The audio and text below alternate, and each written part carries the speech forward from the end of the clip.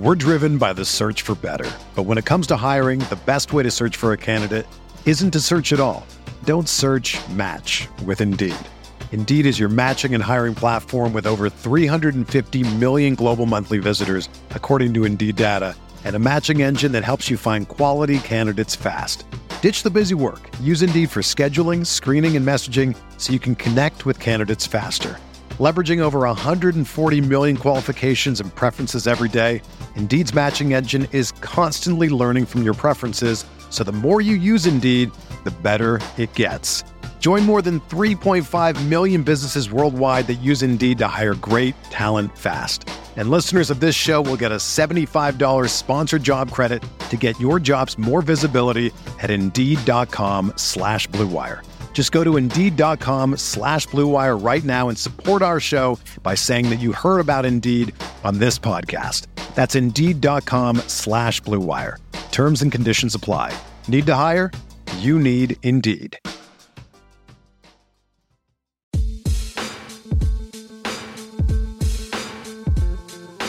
Welcome to the Cash Considerations Podcast, a Chicago Bulls podcast.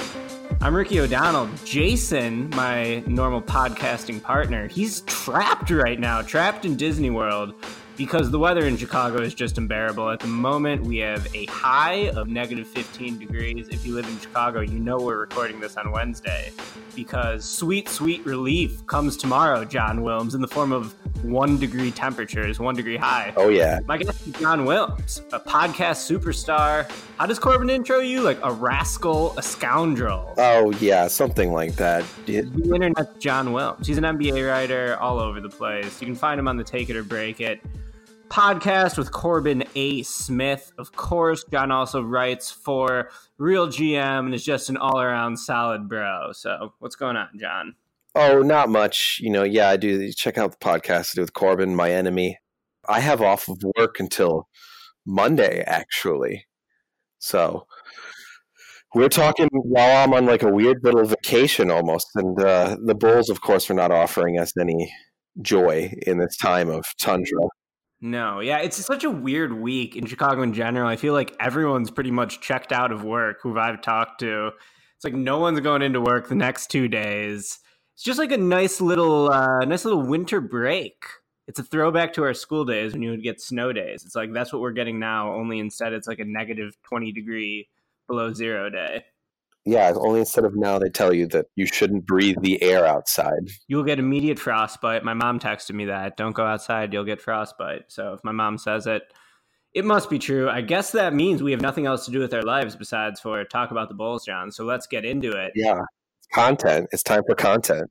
It's time for content. Since the last time we talked, or since the last time Jason and I recorded this podcast, the Bulls have done nothing but lose. 4 straight losses since then. That includes a loss to the Cleveland Cavaliers, which is just horrendous on so many different levels. We'll talk about that a little bit more later. But the Bulls lost to Atlanta. Then they lost to the Clippers. They lose to Cleveland. On Tuesday night, last night, they lose to Brooklyn. John and I were actually at the Atlanta game. We got tickets for that game for like $10 on the secondary market, which I think just goes to show you, where fan interest is in the Bulls right now, because I always look on StubHub or Vivid Seats for tickets, and typically they're like $40, $50, even last year during the first year of the tank. This year, there was just no one in that building. And, despite the fact that the Bulls right now are still number 2 in the NBA in attendance, that's for tickets sold. People just aren't showing up to these games. And, that's why we were able to get tickets so cheap for the Atlanta game on Wednesday. It was still like a somewhat decent atmosphere, I thought, in the building. But, you can just tell that everyone's totally checked out of this season, even the fans. I could be wrong about this, but I believe that organizations often buy a bunch of their own tickets and then give them out as for like charity, and that often jukes attendance statistics or tickets sold statistics in any event. And the Bulls are certainly a team that's done a lot of that over the years. But I agree that it was a good vibe regardless. There's a certain weird solidarity that comes to actually going to games when the team is this bad and it's this cheap and it's this sort of empty in the stadium. It is, to me, as much as it is the dark days of actually rooting for the team and having hopes for them, it is sort of the golden era of going to the games. And I've always felt this way. I mean, this is a big part of why You and I are both White Sox fans as well, right?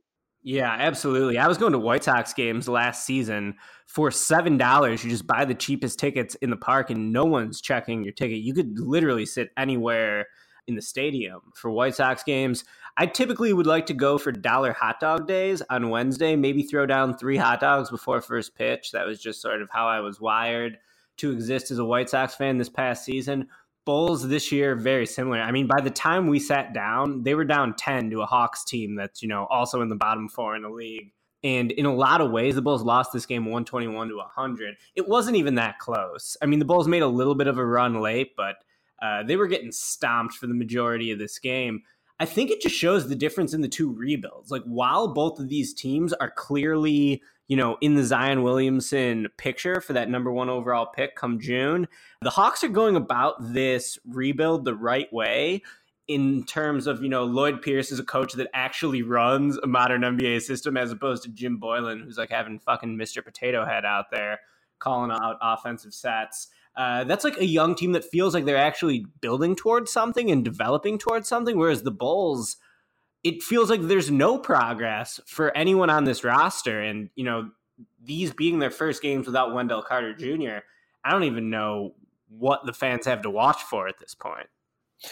Just a quick correction there. I would say that in the movie Toy Story 3, when they have to break out of the child daycare, that Mr. Potato Head does flex a level of strategy that Jim Boylan has yet to show us. So it's an unfair comparison. So we're talking sub-potato qualities. Yeah, it's an unfair comparison on the part of Mr. Potato Head there. I'm a big critic of mid-season firings of head coaches in general. I think that sometimes it makes sense, like when the Cavaliers fired David Blatt, who everyone was annoyed by, to give Ty Lue that job, and then they went to the finals. Like, okay, fine. There are some extreme circumstances. Generally, I think just uprooting your culture in that way in the middle of the season is symptomatic of larger problems within an organization and a larger sort of fickleness syndrome and sort of a lack of vision. And that is clearly what's going on with the Bulls. And, it's not what's going on with the Hawks. And the difference is visible and massive, right?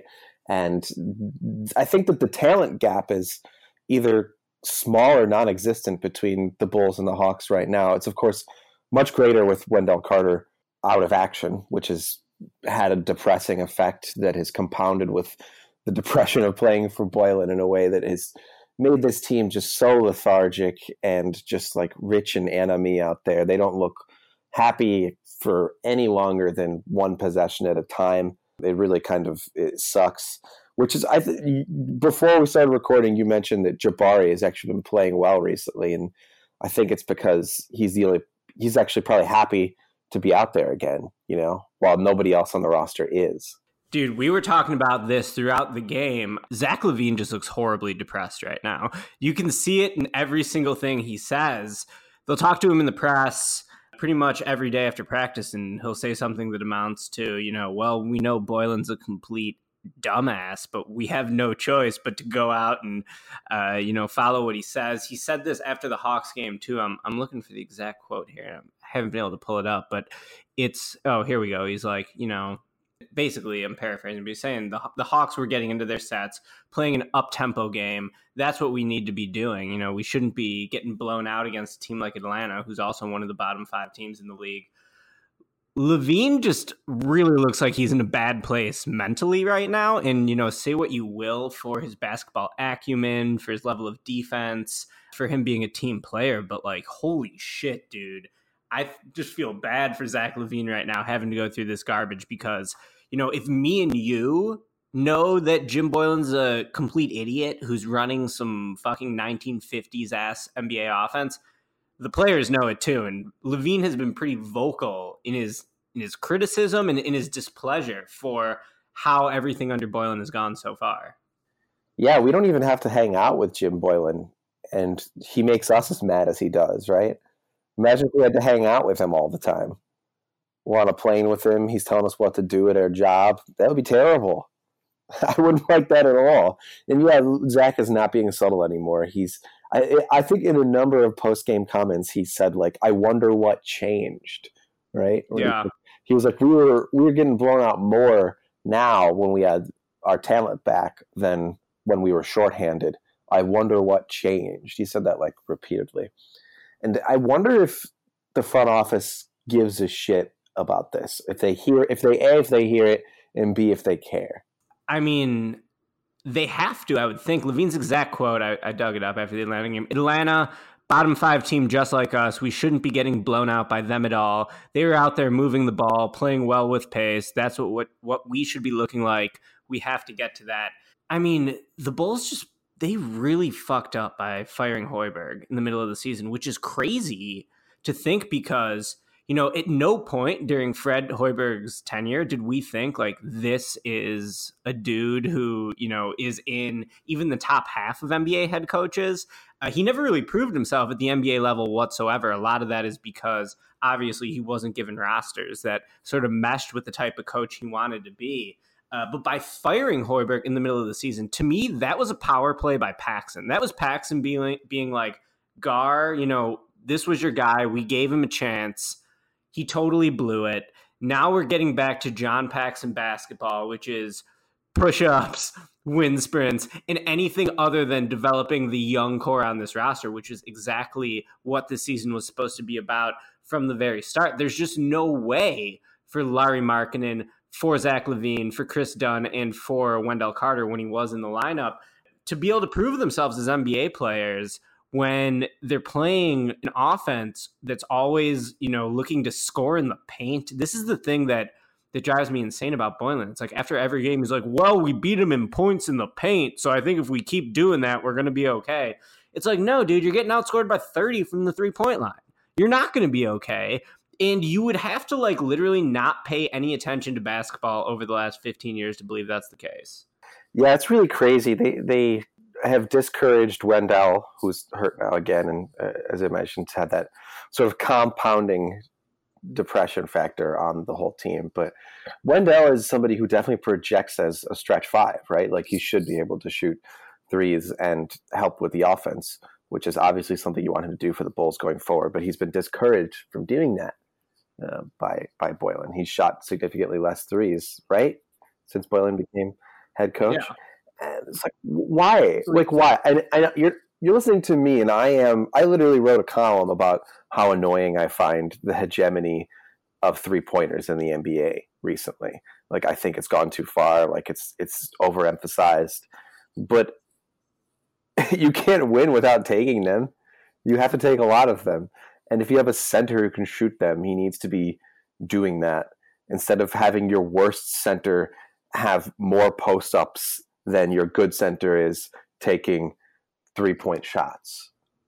I mean, this is just the start of the issues with Jim Boylen. Like, it all dovetails from there. Really, the thing that, one of the biggest things to happen for the Bulls over the week was the injury to Chandler Hutchison, which happened at the end of that Atlanta game. While me and you were chanting, put in Vince for Vince Carter. Put in Vince, yeah. Vince was just hamming it up on the bench.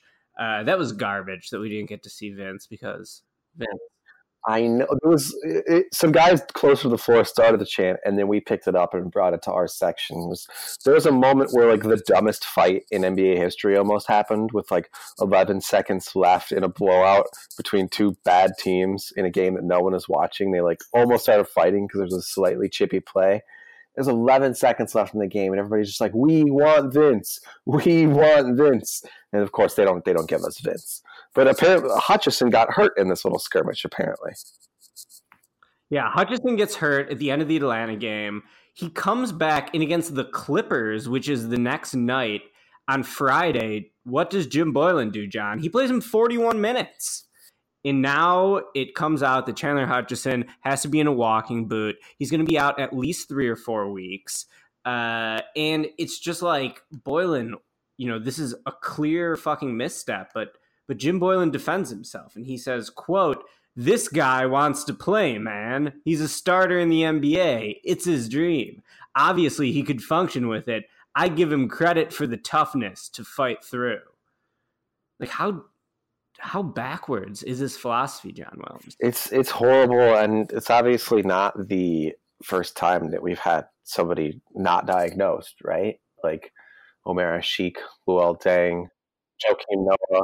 Like, Well, yeah, so you could talk about that, throughout the Tibbs era. This was like clearly an issue, and everyone just said blame Tibbs. Maybe we blame Tibbs now. Is that what John Paxson wants us to do? But the Bulls have been doing this throughout the season. I mean, you could look at Zach LaVine, who hurt himself in the Mexico City game against Atlanta, also on the final possession, and then played like 40 minutes the next night before missing a couple weeks of action.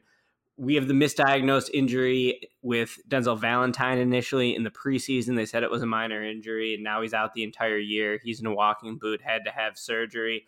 Wendell Carter, I mean, we all just remember that. The Bulls thought that it would be a big injury initially, and then their doctor said, no, he might actually be able to play the next game. Well, it turns out Wendell Carter has season-ending thumb surgery. So it's just ridiculous from top to bottom. And for all like the angst during the Tibbs era of, pushing the guys over 40 minutes, playing them when they're hurt, it's like this is the same garbage happening now that Paxson literally fired Tibbs for, when Tibbs did have a ton of success with this franchise. And I mean, just the way they cut ties with Tibbs was so disgusting. Do you remember that PR release that Reinsdorf? Oh, yeah. Reinsdorf used the word foment in a PR release, which, first of all, why do you have a PR release from the owner when you fire a coach? That's just so over the top. And then why does that have the word foment in there, which just, crystallizes the fact that Jerry Reinsdorf has honed passive aggressiveness into an art form. But, this is so ridiculous because the Jimmy Butler trade was for LaVine and Dunn and the pick that became Lauri. And you, for the longest time, had basically no body of information to work with in terms of judging the value of the return on that trade. Because last year, how many minutes did those guys play together? It was barely even a game's worth of minutes collectively, right? Right. And in this season, the entire sample size, almost except for one game, I think, the entire sample size of those three guys playing together is just, I throw it out as far as I'm concerned, because all under Boylen except for one game. I just don't think that the stuff that we're seeing is indicative of what could happen, of potential or lack of potential or whatever. It takes a truly trained eye at this point to assess the players on the Bulls, because the culture that Boylen is building and the strategic instructions he's giving the team, in combination with their youth and sort of lack of continuity and cohesion together, you can't really make anything out of this. It's just garbage, just shit being thrown at the wall. And what's really insane about it is that, this is how Paxson wanted to run the team. This is Paxson's guy. Paxson said that they lost their spirit. They lost their fight. Well, how's the spirit been when Zach LaVine basically looks like he needs to, go to some sort of counseling just to get through the Jim Boylen era right now? It's like the spirit's never been lower.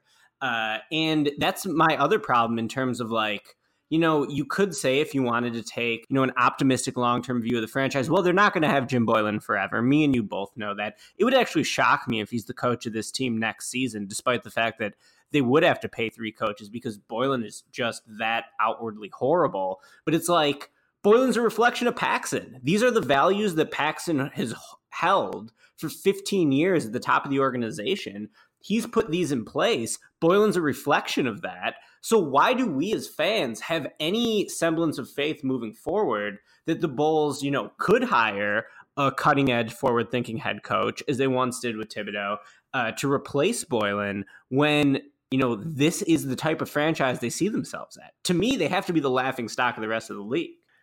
First of all, before we forget, I want to cycle back on Jalen Hutchison. But at this point, I'm not confident that they'll fire him in the summer.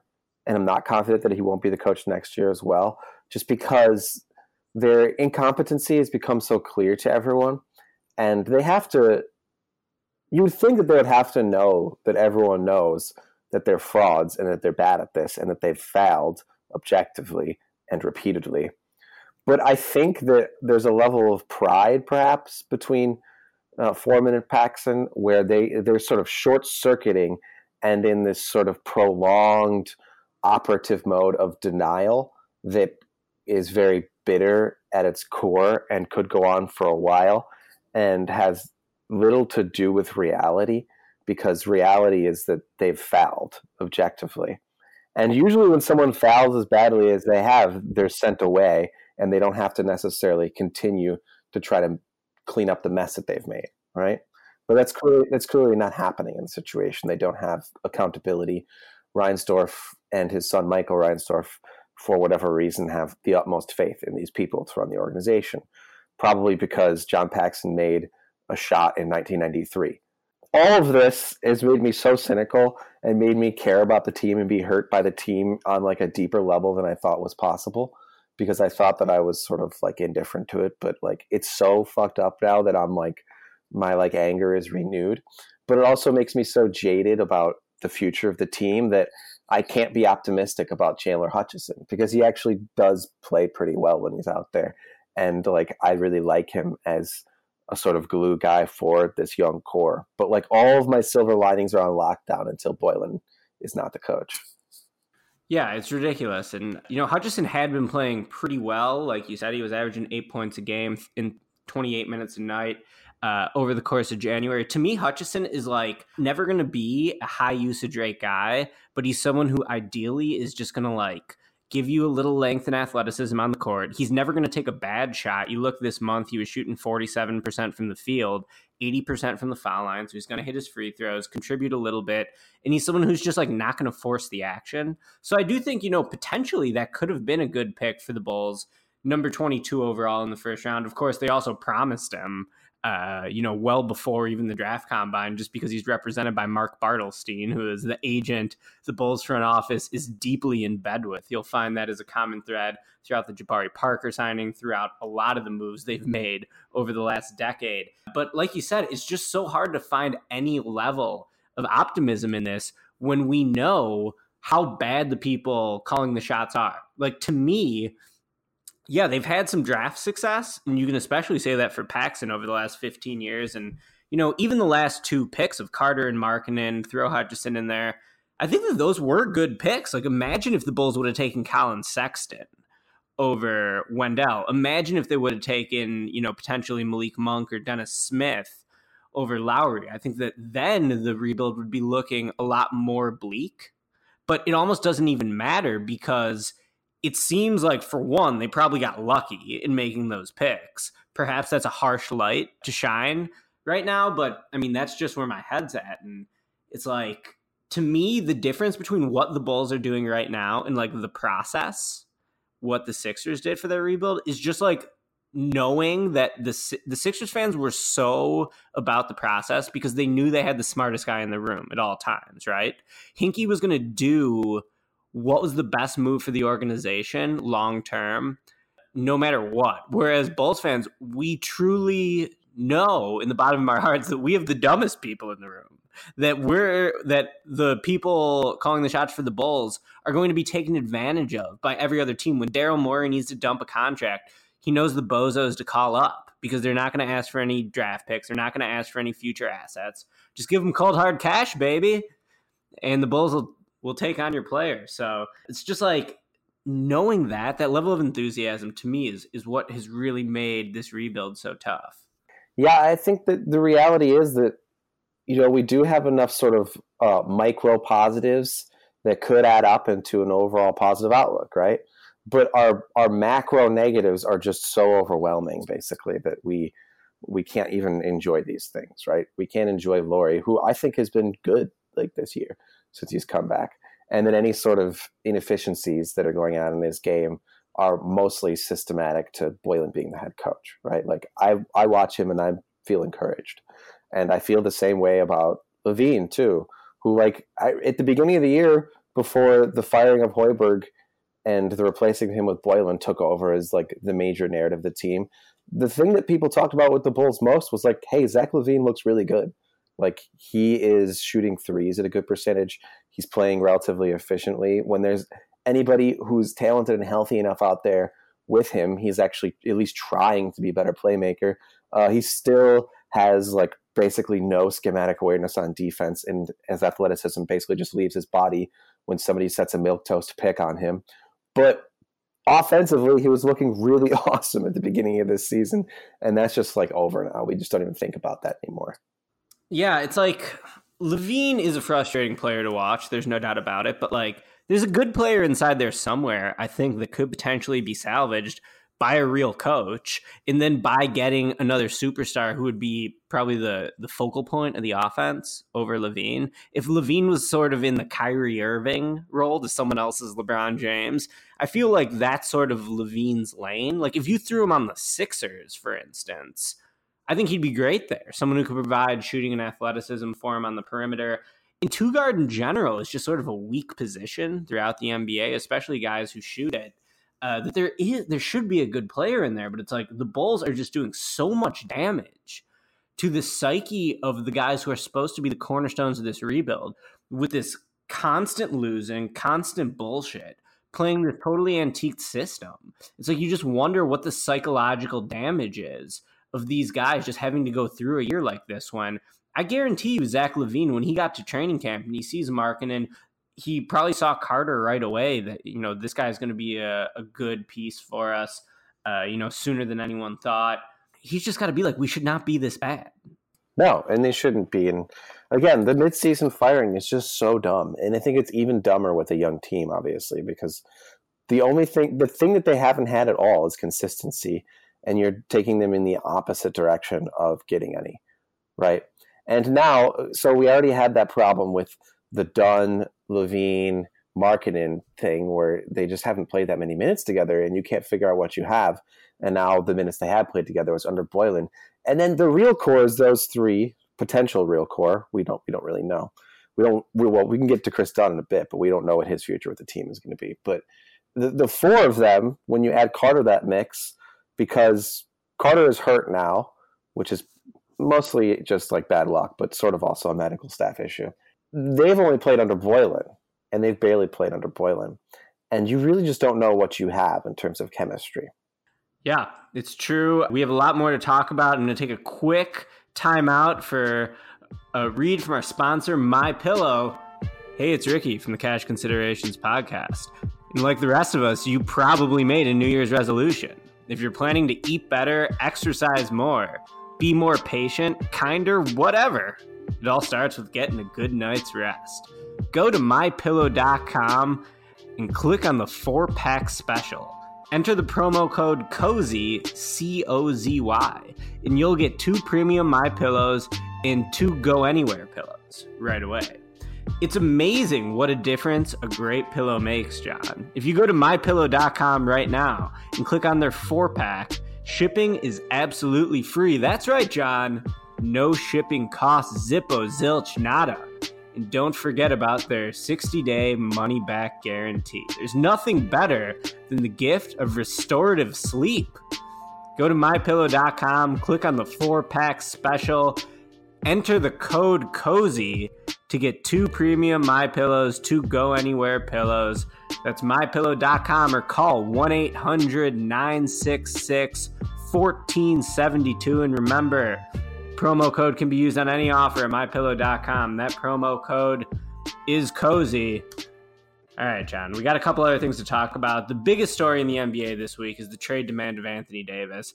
I think you could say that this is the biggest trade demand since what? Kobe, maybe? Since Garnett? I mean, Garnett even at the time was 31 when he was leaving Minnesota to go to Boston. Kobe, I don't know if there was ever really a realistic shot that Kobe was going to be traded, even though he did tell those guys in a mall parking lot, buy a Bulls jersey, man. If you want my jersey, man, we're just going down memory lane right now. But Anthony Davis, as a lifetime Kobe hater, I'm very glad that never happened. Sure, yeah, me too. But Anthony Davis, he's on the trade market, sort of. I feel like ever since he hired Rich Paul is to be his agent, the arrows have just been pointing towards the Lakers. But what's sort of interesting about this, I think, is the report from Brian Windhorst that said Anthony Davis has zero interest in playing for his hometown Chicago Bulls. Anthony Davis, of course, from the south side of Chicago, went to Perspectives High School. And a lot of Bulls fans have said that, oh, we're going to get Anthony Davis. These are the hashtag C-Red people, the people who truly believe John Paxson and Gar Forman can lead the Bulls out of the depths of despair. My boy Bulls Scripted on Twitter, he's just the absolute worst. He's one of these people who keeps beating the drum that the Bulls will one day get Anthony Davis. Well, guess what, guys? Anthony Davis knows that this franchise is trash. When Anthony Davis says he's looking for a first-class franchise, he's not talking about the one that would rather offer Willie Harris a 10-day contract than to go scout some young basketball players. This thing is totally a disaster, and I just feel like Davis, just automatically ruling out his hometown Bulls just goes to show how trash the situation is right now.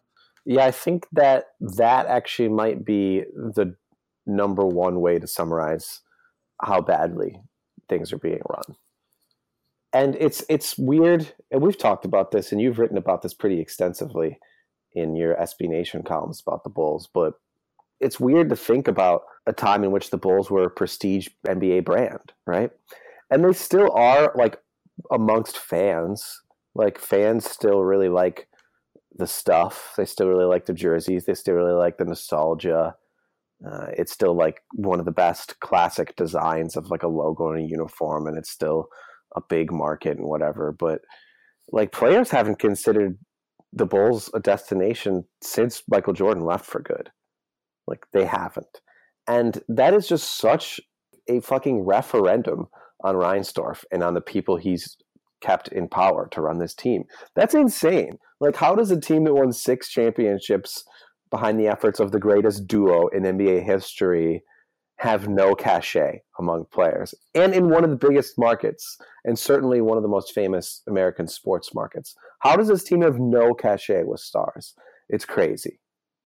Yeah, here's the question. If they fired Paxson and Foreman, how quickly do you think that cachet could come back? Because I honestly feel like it could come back relatively quickly. It would probably have to start with, getting a young stud in the draft, or at least like the proven core developing a bit, and obviously hiring a good young head coach. I do think it could come back, though. Like, I don't think the Bulls are permanently doomed to this free agent wasteland that they've been entrenched in for 2 decades at this point. I think it could come back. I think that, you look at Kevin Durant, Anthony Davis, Kyrie Irving, they have all been sort of tied, however loosely, to the Knicks. Right? Like, people think Kevin Durant could really leave the Warriors, where he's going to win the championship every year, to go to New York and sort of enter the savior role there. And the Knicks have been fucking trash for how long, John? I mean, the Knicks are legitimately one of the only organizations in all of sports that are as embarrassing as the Bulls. But for whatever reason, people still have more faith in the long-term team-building ability of the New York Knicks than they do compared to John Paxson and Gar Forman. Well, I think that what you're getting at is actually something where there's a case for optimism. I still am not optimistic because I don't think that Reinsdorf cares enough to ever make any changes. But like, the Knicks, like you said, have been a clown car in the coaching and management position for a very long time. And they've mismanaged a lot of situations. The way that they traded everything for Carmelo when they could have just signed him as a free agent a few months later is like insane.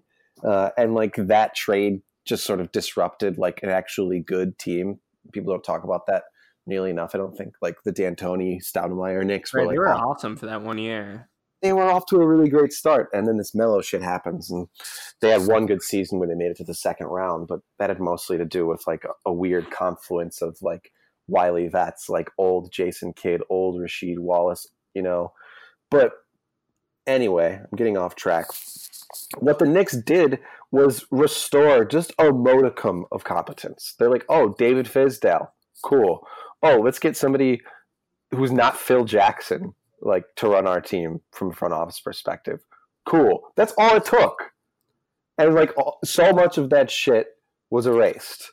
Well over a decade of just misfires and farting was erased by just that little modicum. Like, all the Bulls would have to do is like just replace the front office and replace the head coach, and then all of a sudden stars would be like, oh, I want to be the one who like comes here and makes this team awesome again, right? Like, I want to be the one who like makes Bulls fans proud again. Like, a lot of players would like to do that, but they're not going to step into this situation as it is. Let's talk about this, though. I mean, I wrote this story today on SBNation.com. I'm getting a lot of hate mail for it, John, which is no surprise. But, the idea that the team that wins the number 1 pick, like, that is the most valuable asset in Anthony Davis, trade demand. Like, to me, that's the best thing the Pelicans could get. I love Jason Tatum. I think if Jason Tatum is headlining a package for the Celtics, that's terrific. But I would still rather have the number one pick if I'm the Pelicans. So then it goes to this question of like, you know, in a vacuum, who is actually more valuable, AD or Zion Williamson? Because with Zion, you're getting a 19-year-old, first of all, compared to a 26-year-old. Of course, Davis is so brilliant for someone that young. But it's also the cost control. It's like the Pelicans had 7 years with Davis. That's what any team who lands Zion is going to get him for at minimum because of the way the NBA does restricted free agency. If I'm the Bulls, and this probably sounds insane to most listeners, I would legitimately rather have Zion than Anthony Davis for a couple different reasons. One of them is because of just the makeup of the team right now. I think that Zion could really help Carter and Markkanen reach their potential, whereas with Davis, I mean, one of them at least would have to go. You couldn't play three true front court players together, which was always a bind the Bulls were going to put themselves in by starting the rebuild with two front court guys in a small ball era.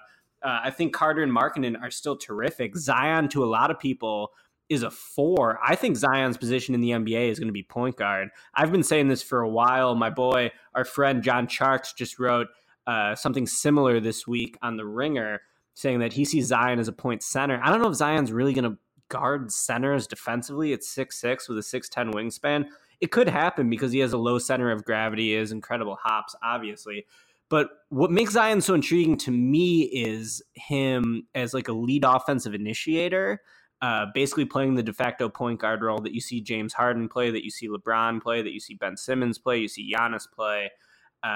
For all of those reasons and a few more, I feel like as a Bulls fan, I would rather have Zion. Now, this is sort of a non-starter from the beginning because we already know Anthony Davis thinks the Bulls are a fucking trash franchise that he would never play for. So he's automatically ruling the Bulls out, even though he's hashtag from here. And, you know, the only organization that might actually have to make this decision is the Knicks. Like, if the Knicks get the first pick, do you trade it for Anthony Davis and try to sign Kyrie or Durant? I mean, in that case, I think you got to do it. Go try to build that instant super team. But, you know, it's just the position the Bulls and all these other teams at the bottom of the league find themselves in right now. It's like there is what looks like a savior in this draft. It's Zion Williamson. And, John, I just can't stop thinking about how much better our lives will be if the Bulls were to somehow get him. Like, we're both in our early 30s right now. Our 30s will just be so much better, so much more enjoyable if we get to spend them with Zion Williamson. I'm really not letting myself go there. I don't want to construct my mind in a way that makes that seem like a possibility because it will hurt when it isn't one, even though it is literally a possibility. I mean, someone's got to get him. Someone's got to get him. Right? Like, someone's got to get him. It's either going to be the Knicks, the Suns, the Cavs, the Bulls, the Hawks, the Grizzlies, the Magic. One of those teams is going to get him. All right, you can't put him in Phoenix, I don't think. That's, you know, a market that doesn't show out. It's definitely like does anyone in Phoenix care about the Suns? I don't know. That seems debatable to me. And they just got the first pick last year with Ayton. Obviously, they have Booker. So they have some talented young guys in place. I don't think the NBA can stick Zion in Phoenix. You definitely don't want to put him in Cleveland. Can you imagine the uproar that would happen if the Cavs won the lottery? After they won it 3 times in 4 years, they took Anthony Bennett the 1 year. Obviously, they traded Wiggins for Kevin Love the next year. 1 year it was Kyrie. The Cavs cannot get Zion. I mean, I would rather have Zion go anywhere but Cleveland. Atlanta would be pretty dope to see him play with John Collins and Trae Young. I think that would be sick. But Atlanta, is it a bad sports town? That seems like it's the constant topic of conversation around Atlanta. It's a bad Hawks town. I have a friend who's from Atlanta, and he doesn't even know who's on the Hawks. The Falcons, they love Falcons. He's got to go to the Knicks or the Bulls. He's got to. Well, as a basketball fan, if I can remove my, my regionalism, my stupid-ass Bulls love, I would want him to be on the Hawks. I think that's the most fun place, and I think that would be an awesome team right away. I think that him and Trae and John Collins would be incredible together. In terms of do you try to get Anthony Davis or you try to get Zion Williamson? All the teams that are in a position to potentially get Zion Williamson are not really in a very good place overall, obviously, right? So I would take Zion instead because you have time to get to make your organization better. For Zion to be that shot in the arm that like actually makes you improve your culture and your organization, right? Whereas with Anthony Davis, you have to be like ready to do things right immediately. And if you don't, then it's just going to be a big old mess. This Davis thing is such a fucking sham. At the very onset of it, it's like already you saw Chris Hayes from Yahoo report that like he's not really interested in the Celtics because they don't know if Kyrie's going to resign. As soon as he signed Rich Paul as his agent, you knew he was going to go to the Lakers. And to me, it's like a done deal already. Like the only team Anthony Davis is going to play for is the Lakers. That's what I think. If I were to give you the Lakers versus the field for where Anthony Davis ends up long term, let's say when he's ready to sign like a real new contract, not in like a rent-a-player situation, would you take the field or would you take the Lakers? Because I would take the Lakers. I would also take the Lakers. And I mean, I've heard enough scuttlebutt about conversations between the Pelicans and the Lakers. And obviously, if you're the Pelicans, your best case scenario, through one perspective anyway, is not trading with the Lakers because they flat out don't have the best package to offer. Even if they give them all four of those decent young guys and like all of their unprotected first round draft picks for 3 years or something, like even that can't really compare to like what the Celtics have to offer or even what the Knicks have to offer, in my opinion. But if Clutch and Rich Paul and Anthony Davis and frankly LeBron James are playing this so hard, which I think they are, they're basically communicating that Anthony Davis is not going to commit to a long-term future anywhere but with the Lakers, and it's killing the leverage the Pelicans have to shop him anywhere else. Yeah, absolutely. And the Lakers guys suck, dude. Like Kuzma's had a good year. He's had a good year. There's no doubt about it. He's a productive player. He's still really flawed, I think, defensively. He's made some strides this year, but like I'm not totally into a package around him. Ingram's just been terrible. Granted, Ingram is still young. I loved Ingram in that draft. I was a big Ingram guy, but he hasn't been able to shoot. He hasn't improved his game in any one area. His numbers have not gone up at all throughout the course of his career, now in his third season. And then we got Lonzo, which sort of transitions into our next topic of conversation, I think, which is that, you know, the Pelicans supposedly would want Lonzo in a trade with the Lakers. That makes sense. I'm still high on Lonzo long term. Lonzo doesn't like New Orleans. He doesn't want to be on the Pelicans. So, you know, potentially we're looking at a situation with a 3-team trade here, and Ball's camp is reportedly interested in coming to the Bulls. So, John, what do you make of this report of Lonzo Ball's, you know, apparent interest in perhaps coming to the Bulls in the event he's traded from the Lakers? And do you want Lonzo Ball on the Bulls? I mean, I think he's actually a really great fit next to Levine in the backcourt because it's a very yin and yang kind of thing. Lonzo doesn't necessarily need to create his own shot, loves to create for others. Zach is really in his best when he's creating shots for himself and just trying to score, right? The conflict comes in when we start talking about it in terms of Chris Dunn. Like, what do we think about Chris Dunn? What's his future with the franchise? How big of a contract is he going to be able to get as a free agent? And I like Chris Dunn. I don't think that he's really had a body of work that is necessarily going to be representative of his potential. And he is a little older, of course, too. He came out of college older than most guys do. He's already 26, right? So, which is, you know, he's significantly older than their core, basically, right? He's actually he turns 25 in March. So happy early birthday, Chris Dunn. Oh, somebody said he was 26. See, okay, so I like Chris Dunn is the thing. So I'm a little conflicted about that because I think that if Chris Dunn just like gets his turnovers down, then I really like him. And especially if Wendell Carter is going to develop as a stretch 5, then you have a stretch 4 in Laurie, and Zach can shoot it. And I'm not as worried about spacing as I would be with Dunn as a non-shooter. Not a non-shooter, but not a particularly good three-point shooter.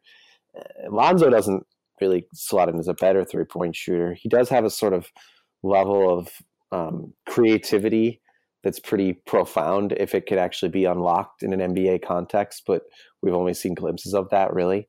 And I like Lonzo. He's really tricky. I think in a lot of ways he's a fairly similar player to Chris Dunn in terms of how I project the rest of their respective NBA careers. So to me, it's more of a wash. I feel a weird loyalty to Chris Dunn that I don't feel about Lonzo. It's basically where I come down on it. Yeah, it's weird because I think you're right that they are sort of similar players on the ground level. It's like both of them struggle to shoot the basketball from three. I think that's the first thing you notice. They're both pretty good defensive players. Dunn better on the ball. Dunn's a really good on the ball defender. Lonzo's a really good like roamer defensively, where he's a great help side defender, able to block shots, make steals, get out in transition.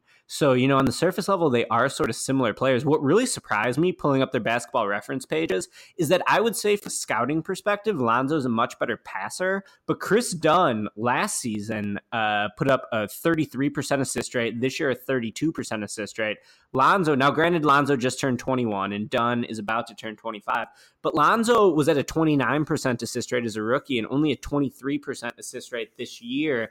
I do think based off, Lonzo's pedigree and off what he showed at UCLA, I do think that he is a better facilitator and playmaker than Dunn. I actually have more faith in him to shoot it better from the outside too, because Lonzo was above a 40% three-point shooter at UCLA. He did have so many makes there that showed off, deep shooting range. Lonzo Ball has not been a good shooter, though, at the NBA level. I think that's, not breaking news to anyone. This year, he's hitting 33% of his threes at 5 a game.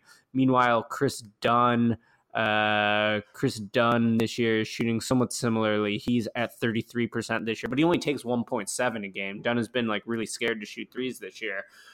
I do think I would do this trade and take Lonzo on the Bulls because of that passing acumen, and because I think that just the way Lonzo plays the game, basically looking for the quick hit offense, whereas Dunn likes to over dribble. He's a much more methodical player. I think that Chris Dunn, he doesn't make decisions as quickly as Lonzo. So I think that would really benefit Markkanen and Carter to get Lonzo in a quick hitting offense. But my overall take on this is that I don't want the Bulls to do this move until they find out what's happening in the draft lottery, because if they get Zion, I don't really know if you need Lonzo in that situation. If I'm getting Zion, I'm playing Zion on the ball.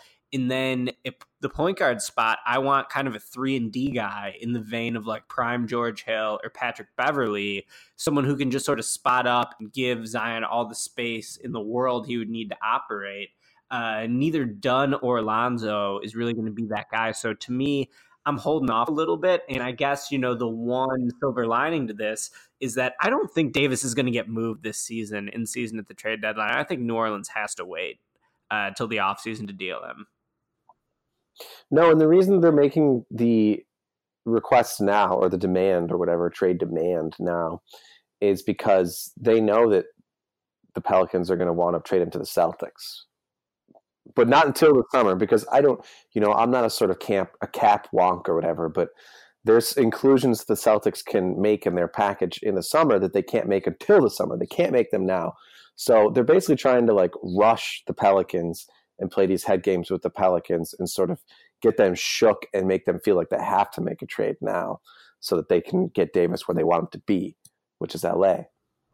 Yeah, absolutely. But, that's why this is just such a bummer. In a sense, it's cool, I think, because I'm always pro player in these situations. So if Anthony Davis wants to be in LA, God knows he spent a lot of time carrying, a franchise that hasn't done much for him in New Orleans. But it's just killing the Pelicans' leverage, and it's tough because why would anyone really go all in for Anthony Davis, trade a veteran, when it's a rental situation? Yeah, I'm definitely pro player power. This is all stuff that's happening though. That's going to be stuff that I really like to read about in a book about this era in 15 years. But in real time, a lot of what LeBron does in terms of pushing his power further and stuff, and basically being an agent while he's also a player, and also being in movies and stuff.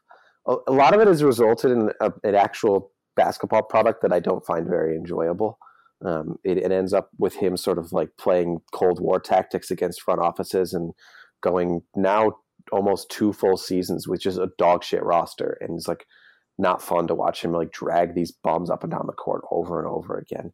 And it's all part of the big picture. I get it, but it's man, I just I miss it when I would watch you dominate, and then it was Kyrie's turn to dominate, you know? And so if they are able to pull this off and get AD and square off against the Warriors in the playoffs, then maybe it will have all been worth it. But I've like, it's a big old PR charade that rarely equates to like very enjoyable to watch basketball. How about Kyrie going there too? I mean, LeBron and Kyrie, they're talking now. Kyrie said that, he quote unquote apologized to LeBron after some of the struggles the Celtics have gone through this season. Kyrie, a free agent after the year, he did sort of commit to the Celtics during media day training camp this year, but there's been all these rumors that like Kyrie's not totally sold on Boston. Wouldn't that be something if Kyrie goes to LA, rejoins LeBron, and they get Anthony Davis? That would just be wild. I want to ask you one last thing before we get out of here. How do you feel about this for a conspiracy theory that Danny Ainge compared LeBron to Trump in December? Do you remember this? It was after LeBron said that he was the GOAT, that winning the championship in Cleveland against the 73-win Warriors, that made him feel like he was the greatest player of all time. He said that on one of his HBO shows.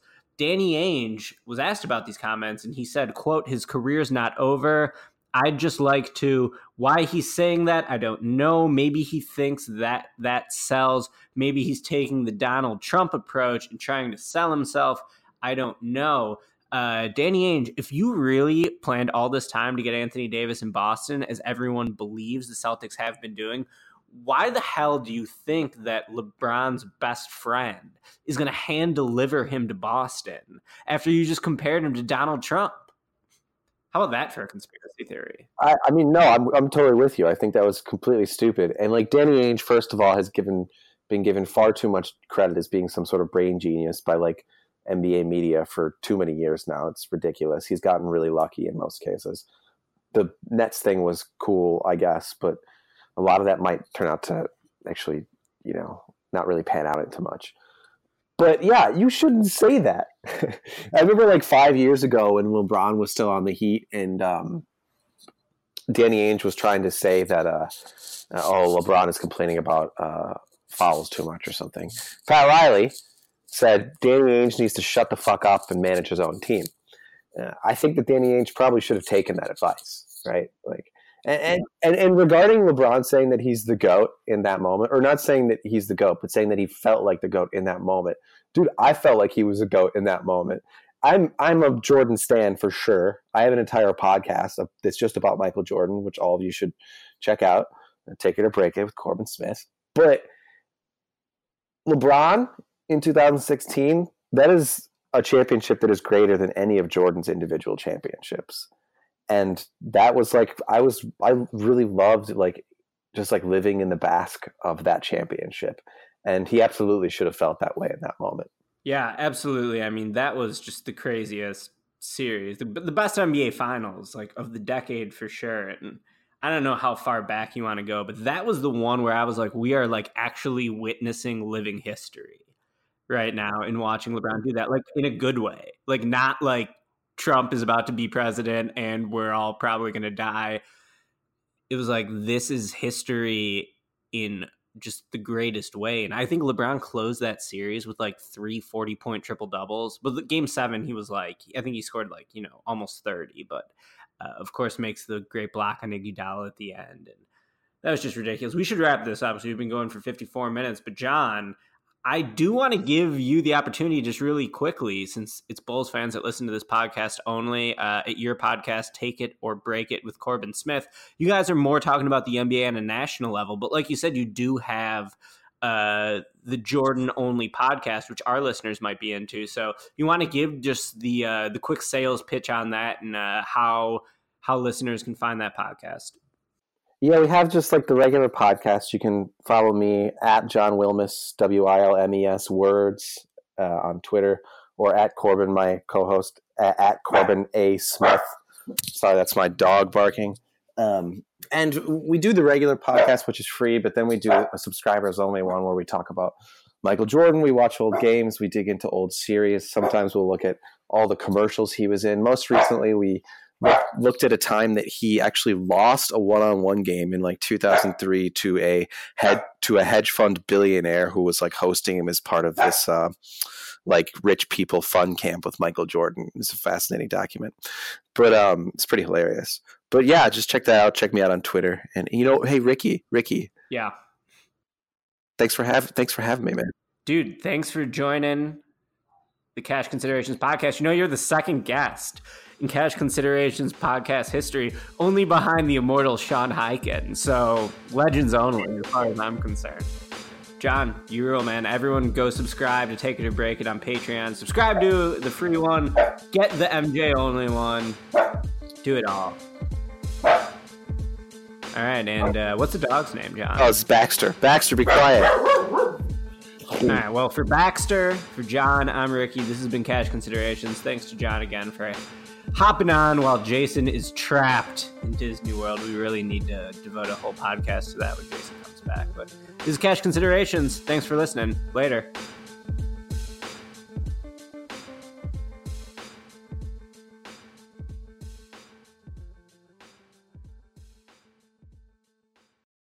It's happening daily. We're being conned by the institutions we used to trust. The mainstream media is distracting us with meaningless headlines instead of focusing on the harsh realities facing American families. Time is short before something big happens, and that's why so many folks are preparing. They're becoming self-reliant by investing in emergency food storage from My Patriot Supply. Go to MyPatriotSupply.com and secure 4-week emergency food kits for each member of your family. Each kit contains tasty breakfasts, lunches, and dinners, averaging over 2,000 calories per day. Save $50 on each 4-week food kit you purchase, plus get free shipping on Ready Hour 4-week emergency food kits. You're not ready if it's not Ready Hour foods. At My Patriot Supply, you can also get solar power generators, water filtration units, heirloom seeds, and survival gear. Order by 3 p.m. and your unmarked boxes ship the same day. Shop MyPatriotSupply.com today. MyPatriotSupply.com.